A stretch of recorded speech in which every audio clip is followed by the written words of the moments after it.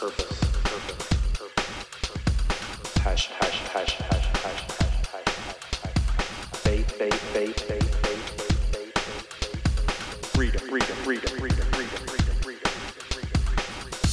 morning, welcome back to The Space Between with Sean McClellan, your humble host and Boyd specialist.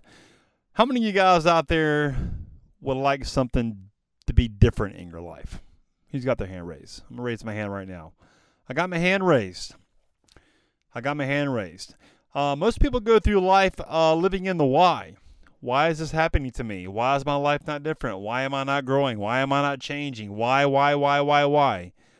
I think about my kids, they always ask me, like, Dad, why can't I play in the street? Well, because the car could come and hit you and kill you, and that would be horrible. If you got kids, you get the why all the time, relentlessly. Why? Why? To me, when kids start asking, it's almost like a state of confusion. Like when people keep asking why, like they don't understand. They're trying to understand something. So I want you to understand this. I want you to start asking yourself how. Okay? How? How the situation, whatever you're in, the circumstance that you're in, whatever it looks like, start asking the question how when you're in that circumstance. How can I leverage what I'm going through in this situation to better myself? How can I navigate through this thing that I'm dealing with to get through it? Start asking how.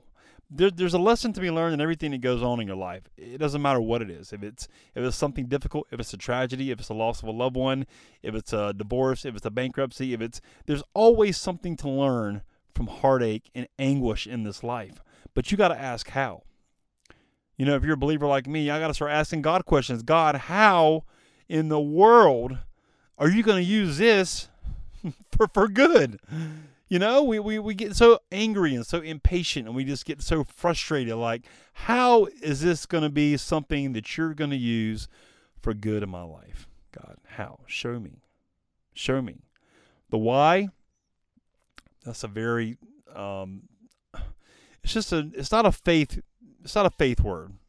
How is a faith word. How are you going to use this? How am I going to be better? How am I going to get to the next level? How? It's a faith word.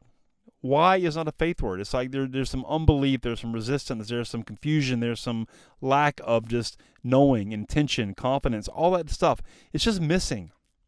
When you're ready to stop asking yourself why and start asking yourself how can I make an impact on people around the world with my story and my message, would you get in touch with me? I'd really like to have a conversation with you.